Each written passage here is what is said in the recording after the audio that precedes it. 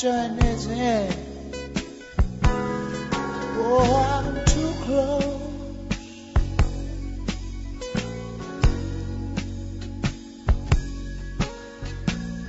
to shaking hands with all my friends. You know I'm a too close. Oh, Hi there, welcome to our Soul Food broadcast, a ministry of Calvary Chapel, Princeton, West Virginia. We're going to be doing the entire chapter, so I'm not going to have you to stand, but I do want you to pray with me.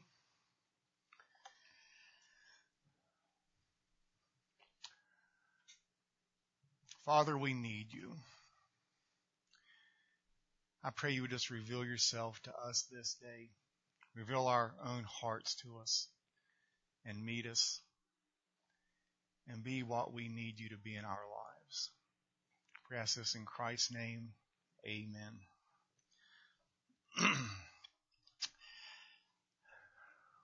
Sorry about missing last week. Connie and I were delivering supplies to a leper colony.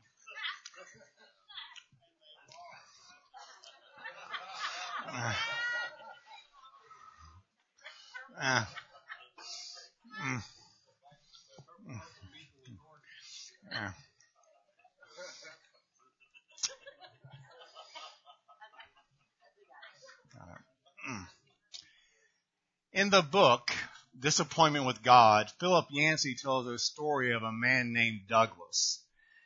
Douglas was a sincere and devout Christian whose wife was diagnosed with breast cancer. The breast was removed, but a couple of years later, the cancer was found in her lungs. And so she had to go through the agony of chemotherapy. One night in the middle of all this, he was driving with his wife and 12-year-old daughter when a drunk driver swerved and struck them head on. His wife was unhurt. His daughter had minor injuries, but Douglas himself received a massive blow to his head. He would have sudden headaches and dizzy spells, and he couldn't work a full day. He would become disoriented and forgetful, and he developed double vision in one eye, which would refuse to focus.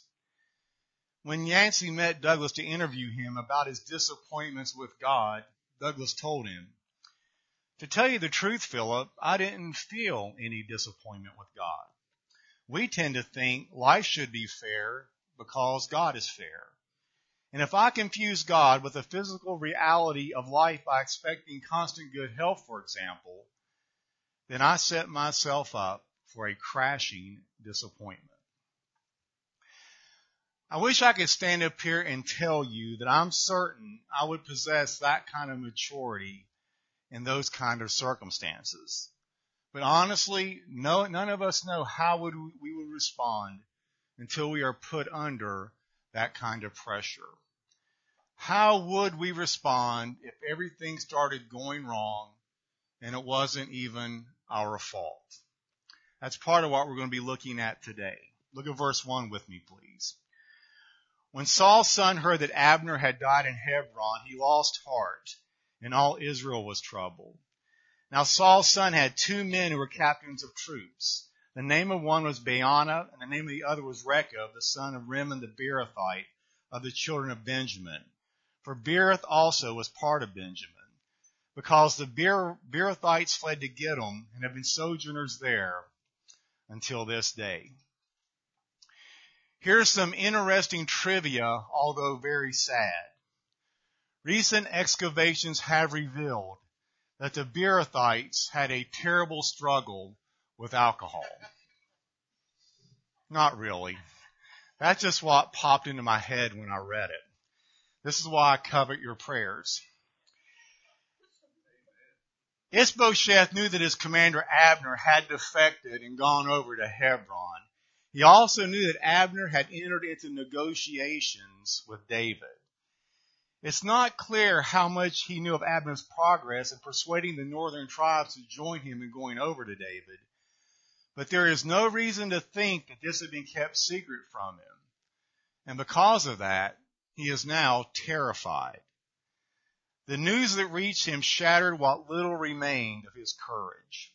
When Ishbosheth, Saul's son, heard that Abner had died at Hebron, his courage completely failed. Literally, that last phrase is, his hands became slack. He lost his grip.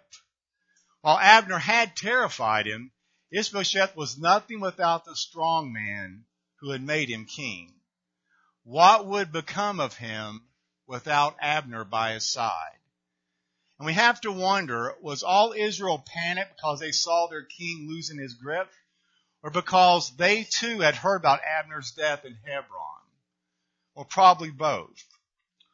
So what would now become of the people who had rejected David and given their allegiance to this trembling puppet king? They had recently been persuaded by Abner that their future lay with David. But remember, they did not know that their change of heart had been communicated to David, nor did they know how David responded to this news.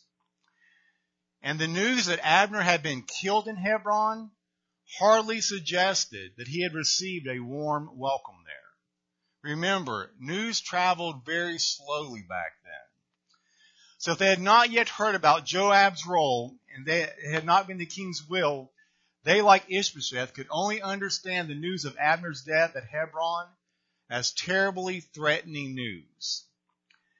Now we are witnessing the last stages of the disintegration of the house of Saul, which ends with a weak and quivering king leading a terrified people. Verse 4, please. And stop thinking about lunch. That was my pastor's voice, by the way. So tremble, all ye ends of the earth. Verse 4, Jonathan, Saul's son, had a son who was lame in his feet. He was 5 years old when the news about Saul and Jonathan came from Jezreel, and his nurse took him up and fled. And it happened, as she made haste to flee, that he fell and became lame. His name was Mephibosheth. We are now introduced to Mephibosheth. You see, the death of Saul would mean that there would be now a new king. And the custom of that day was, when a new king ascended to power, everyone in the previous king's family would all be killed.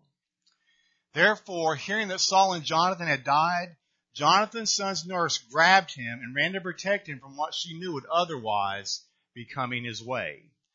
This accident had occurred about 7 years before Abner's death in Hebron. And so Mephibosheth would now be about 12 years old. Mephibosheth's name, like that of his uncle Ishbosheth, appears to be an unfortunate nickname. Now the evidence is incomplete and open to a number of different interpretations, but it is likely that the Bosheth part of the name is a substitute for the word Baal, which means shame. And so his name would mean shameful one. And like us, he was crippled by the fall, but we will get to more of that later. Verse 5, please. Then the sons of Rimmon the Beerothite, Rechab and Baanah, set out and came at about the heat of the day to the house of Ishbosheth, who was lying on his bed at noon. And they came there all the way into the house, as though to get wheat, and they stabbed him in the stomach. Then Rechab and Baanah, his brother, escaped. For when they came into the house, he was lying on his bed in his bedroom. Then they struck him and killed him, beheaded him and took his head, and they were all night escaping through the plain. There is an important lesson here for people engaged in any form of Christian ministry, particularly those who may be tempted with the spirit of our time that sees success as the measure and the justification of all things. We are tempted to evaluate Christian ministry and leadership solely on success criteria. For example, Joel Osteen's church averages 52,000 people a week in attendance. From a worldly perspective, that is a staggering success. But since Osteen doesn't preach the gospel, from God's perspective, it is an utter failure. We have to realize that the church is not a Fortune 500 company.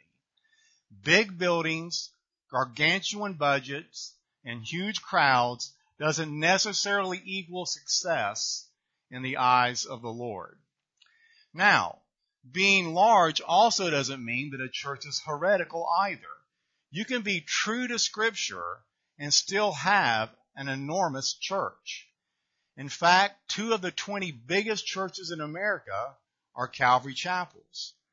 But that cannot be the sole criteria that we use to measure things. Anyway, we're about to see how desperate 2 men become when at last it becomes clear to them that they are now on the wrong side of this struggle. To them, the end justified the means. They are prepared to do whatever they can, even an assassination, to accomplish what they thought was the plan of God. And without further explanation, we must suppose that the wheat supplies were available from somewhere within the building that was Ishbosheth's house, and that Rechab and Baanah had an acceptable reason to be gathering provisions. However, once inside, they carried out their real intent and assassinated the sleeping Ishbosheth, and then went so far as to decapitate him. I'm sure they thought this was the best way to get ahead in life. I'm sorry. I know it was corny, but I couldn't pass it up. It's probably a good thing that Calvary Chapel doesn't allow the congregation to vote the pastor out. But please listen carefully to me. It's never right to do wrong to do right. Never compromise righteousness, even when you imagine that good will come from that unrighteous action. True biblical success never goes down compromise road. Now, I doubt that you will be tempted to think that an assassination is called for to advance the gospel.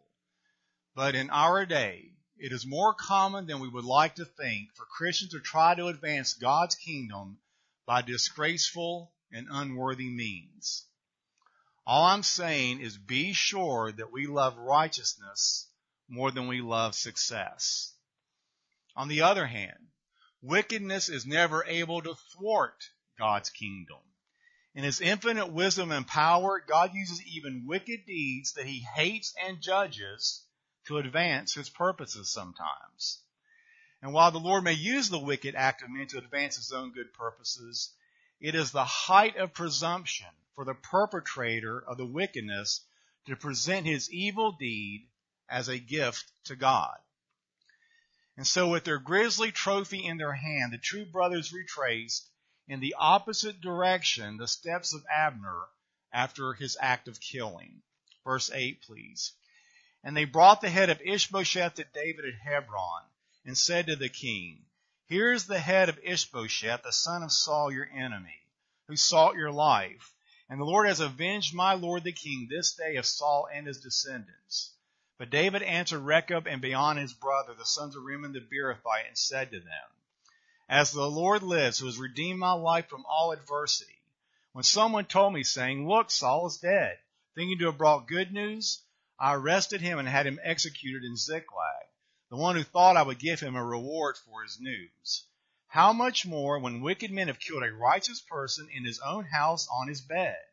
Therefore shall I not now require his blood at your hand and remove you from the earth.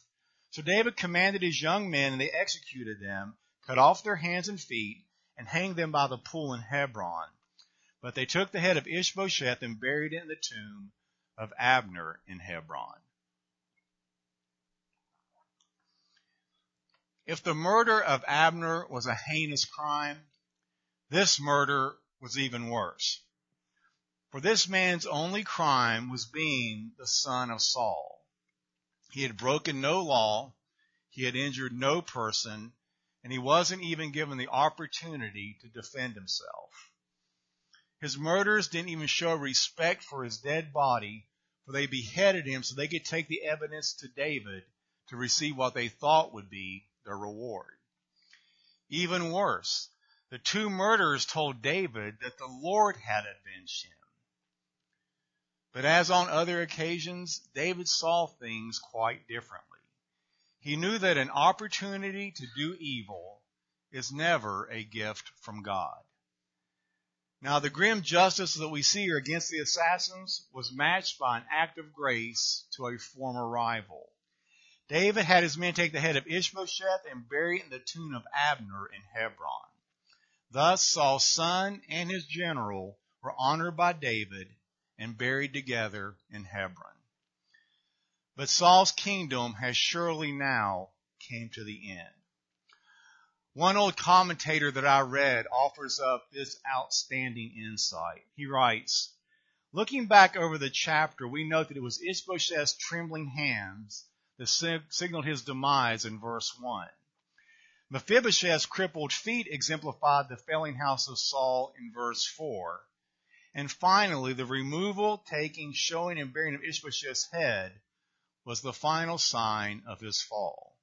It has been a chapter in which body parts have represented the disintegration of the house of Saul. I opened our sermon with a question. How would we respond if life treated us unfairly? I'd like to look at that through the life of Mephibosheth. You see, Mephibosheth had royal blood flowing through his veins. He was the grandson of Saul, the king of Israel, and the son of the heir apparent, Jonathan. He was born and brought up in regal splendor at the palace. He had everything that a little boy could possibly need. The best in clothing, the best in playthings, the best in food. There was never a lack of anything for Mephibosheth in the palace in which he lived. And what a future he seemingly had. I would imagine that the family talked about Mephibosheth when he was born, and what a beautiful child that he was, and how that one day he would make a great king. His future was all laid out. However, all of that changes when Mephibosheth is only 5 years old and he is dropped by his nurse. So now, where do they escape to? Where will they go? They are now practically homeless. In one moment, living up in the palace, and the next, an exile. Mephibosheth has to be hidden, but where? They finally find a safe haven in a place called Lodabar, which translated means no pasture. It was a barren and a bleak wilderness area. From the beauty of the palace and all those extravagant surroundings to a place where there's not even a pasture to feed the animals. But at least he is safe and provided for. But I wonder how many times he must have lay up on his bed and looked down at his crippled legs and thought about the barrenness that was surrounding him and what his future might have been. But now he is crippled and now he is confined. I'd like to close with something I read from one author who imagined this concerning what happened to Mephibosheth, and I'll just add a couple comments at the end of it. To set the stage, Mephibosheth's nurse has just learned that both Saul and Jonathan have been killed on the battlefield. He writes, once word reached her that both had been killed on the battlefield, something seized her. Fear, panic, and grief seized her heart all at once. These emotions sent her spiraling out of control. With adrenaline surging, she rushes around the house and grabs a backpack and hurriedly tosses some cheese, a cold piece of lamb, and a half a loaf of bread that is slowly hardened as the day has passed. She quickly tosses a few clothes, some of her own and some from Mephibosheth, into another bag. She looks around once more at this place that has been their home for at least 5 years for her and Mephibosheth, and she now strikes out for the high country. With tears in her eyes, but the strength of fear motivating her steps, she grabs up the little 5-year-old and starts running for the hills. The little boy has no idea what is going on. But he has enough sense to stay quiet because he can sense the alarm in his nurse's actions. She runs for a mile or so and realizes she cannot keep up this pace forever, and so she slows down to a brisk walk, carrying the little boy in her bags. The day has started to give into dusk, and so she starts running again. She is familiar with some of the area, and so she remembers that there is a cave that she can get to in a few hours after dark, if she will but hurry. It's not long before she is exhausted from alternately running and walking. There is an incredible pain in her side, and her breath is now coming in great heaving gasps. Little Mephibosheth, with his trusting eyes, is aware that something is terribly wrong, but his immature mind cannot even begin to process what has happened, nor what is to come in the days beyond. The nurse, fleeing from a perceived threat and harm, is desperately trying to find the mouth of the cave that she once frequented when she was a child. The sounds of the night start coming with regularity. The chirping crickets, the lone whine of a distant wolf, the high-pitched cry of a nighthawk, the beating wings of an owl who is pursuing his prey in the dark. All of these sounds assail her ears, and it's not long before a choking panic seizes her again for the second time. Her bags now seemingly weigh a ton. The child she is now having to carry has gone to sleep, and his listless body is even harder to manage now than earlier in the day when he was awake. The terrain is no longer friendly to her anymore either. She realizes she's on a steep climbing path that is littered with rocks of varying sizes. Some of them are as large as basketballs, and others are marble-sized, and she's having to navigate her way through them. Her run has now turned more into a jog and will not be long until her strength forces her into a walk. The miles begin to fly by, and it's nearing midnight when she finally starts to recognize the country that she knew as a little girl. Finally, the moon is cooperating with her, and the whole landscape has this white, soft light that only a full moon can bring. Suddenly in her mind, she hears a distant voice that is calling to her after all these years. It's the voice of her father, who has been long dead, but has a strength on this night as never before. There have been times before that this voice of her father has called out to her with some long-forgotten advice that had helped her. Now this voice calls out again. Little lamb. That is what he would call her. Watch out for the pit vipers hiding in the rocks. This voice in the past brings her pace to even a slower walk.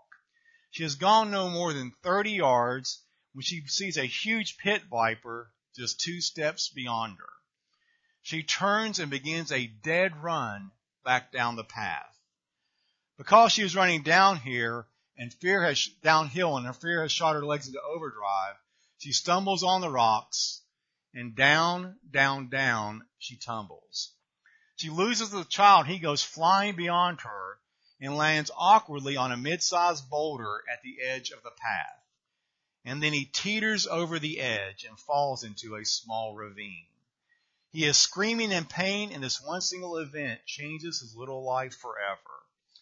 The nurse, bleeding from lacerated knees and elbows, aching from bruises on her back and her right side, and she is also suffering from a blow to her head, and she momentarily blacks out. It seems like forever before she finally comes back to, and she is brought back to a groggy consciousness by some fearful screams. She has no idea how long she has blacked out, but she knows that the boy needs her in the worst sort of a way. So she finally summons herself to her feet and crawls, or more aptly falls into the ravine where the child lies. She understands immediately that this is more than a bump and a bruise kind of deal. She sees that pain in his face. There's a strange whiteness about him. And then she notices that he cannot move either one of his legs. She gently tries to pick him up again, but he howls out in pain. So she starts a long process of this nurse trying to get the young child to recover from this trauma. Because of her ancient training, she knew that she had to find some hyssop plants and either oil or powder of myrrh to help him. She would mix the crocus plant and the rock rose to help him, But the days would turn into months, and finally the years would mount, and little Mephibosheth was destined to be lame the rest of his life. This is what I want us to take away from that story. His injury came because someone else had dropped him. And like that, sometimes there are situations in life that causes us to fall and then damages our ability to ambulate through life. The whole set of circumstances was beyond his control, and he was dropped through no fault of his own. Mephibosheth will be the byproduct of another's failure. The nurse fell, and she was the cause of his shame.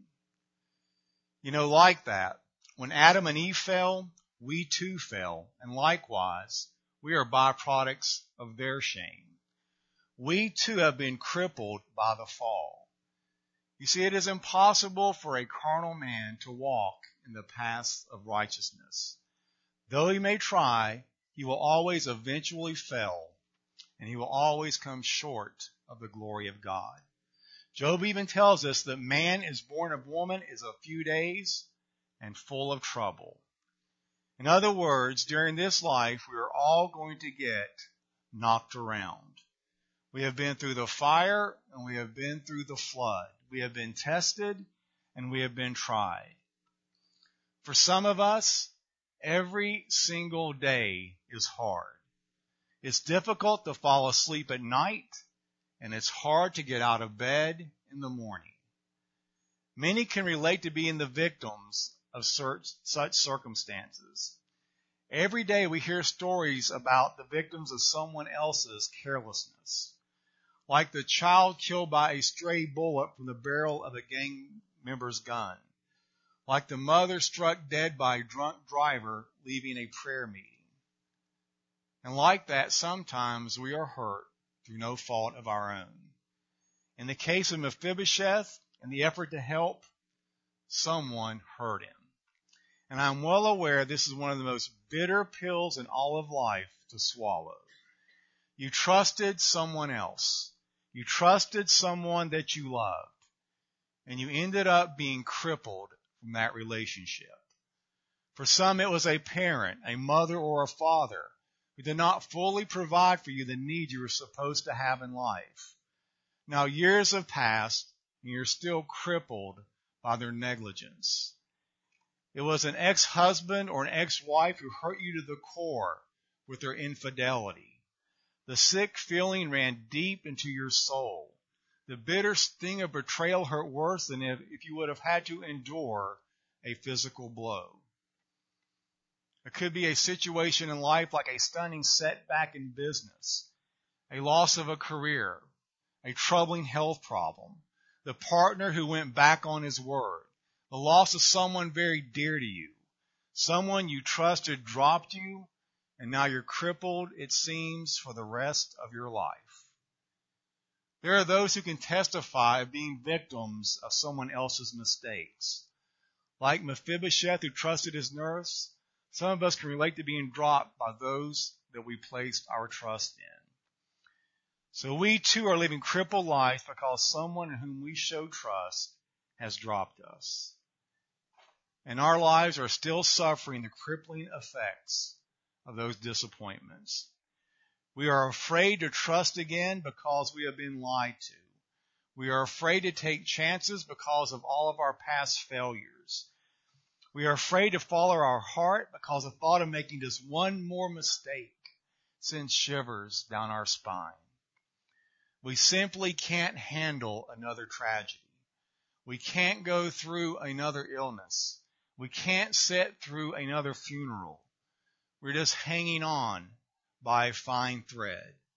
We can't handle any more of life's misery. We need to see some of God's mercy.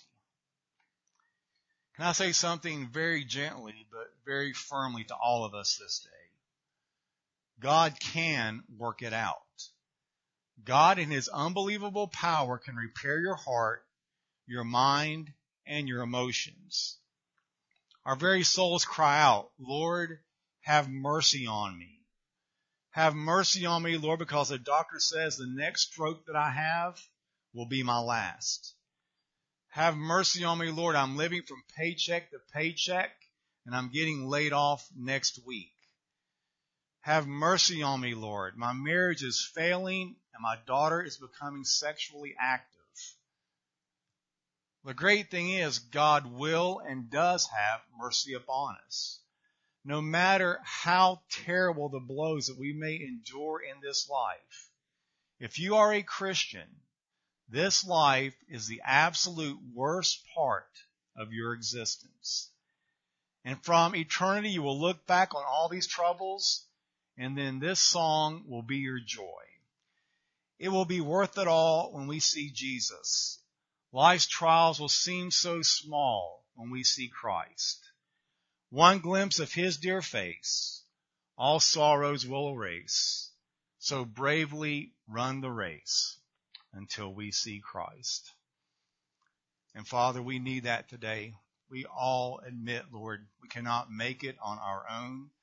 And if we think that we can, we are just being foolish. We've not had life knock us down hard enough for us to understand.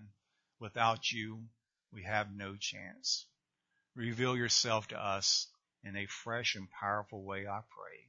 In Christ's name, amen.